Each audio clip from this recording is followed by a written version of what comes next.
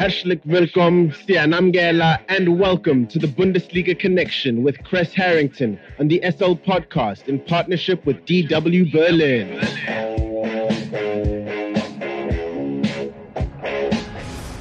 It's time for the latest from Germany's domestic football league, the Bundesliga, and more. For that, we are joined by Kres Harrington from our partner station Deutsche Welle in Berlin, Germany. Kres, it's been reported that Bayern Munich is aware of Saudi Pro League club Al Nassr reaching out to Sadio Mane and possibly striking a deal.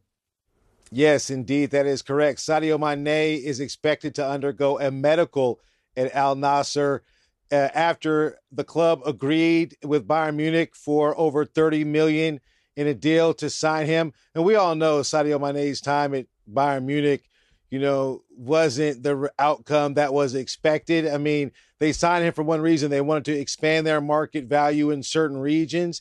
Bayern Munich are a very popular club in different countries, and they wanted to become more popular, in Africa. I did think that was a win-win situation. Obviously, Sadio Mane brought the football pedigree along to be a phenomenal signing, but it just didn't work out that well.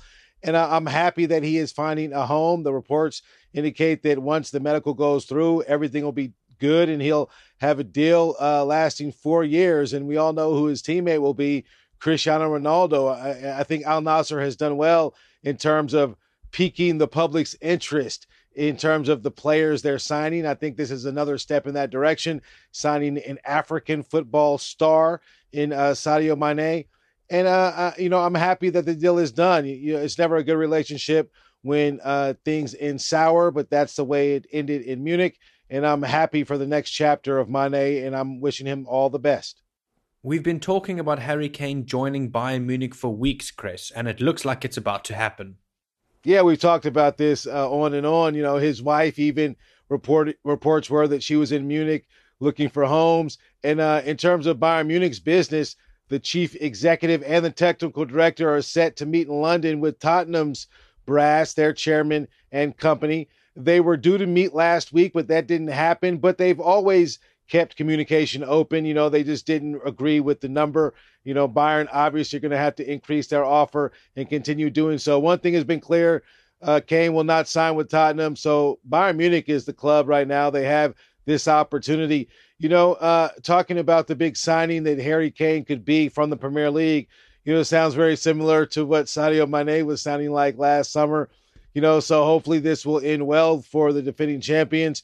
And, I think Bayern are coming with a accept no. They're not going to accept no for an answer, basically. I think that's the business. That's where they're going to do this in person, face to face. And I expect it to be intense. But I think Tottenham want this deal done as well so they can just move on. Even their coach has been saying at press conferences he's tired of talking about Harry Kane. He's often brought up.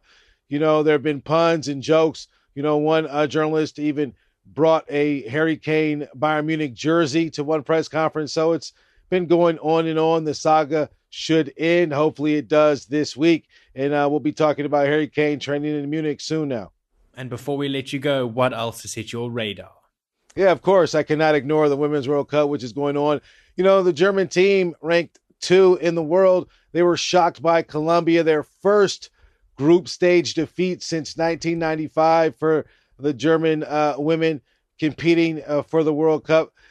Colombia, they came through in stoppage time. Venegas headed in the game winner. And next, Germany meets South Korea.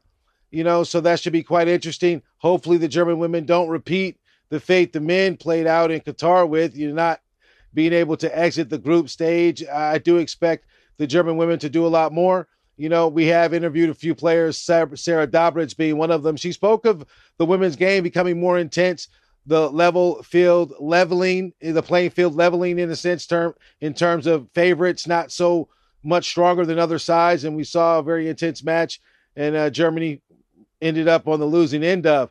That's one bit of news. Another news is we saw the first ever hijabi at a World Cup from Morocco. Morocco defeated South Korea, their first ever World Cup victory for the North African nation, and a bit of diversity as well, just showing the world that even footballers wear hijabs every once in a while. And it's good to see this happen in the World Cup. just to open the eyes that it's bigger than the results that happen on the pitch. Also, some things can happen that just move society forward in that sense. So those 2 tidbits of information is what I have for you, and I'll be right here next week to give you a bit more. Thank you very much for the Bundesliga update, Mr. Kres Harrington from our partner station Deutsche Welle in Berlin, Germany. Have a fantastic day further. Dankeschön und auf Wiedersehen.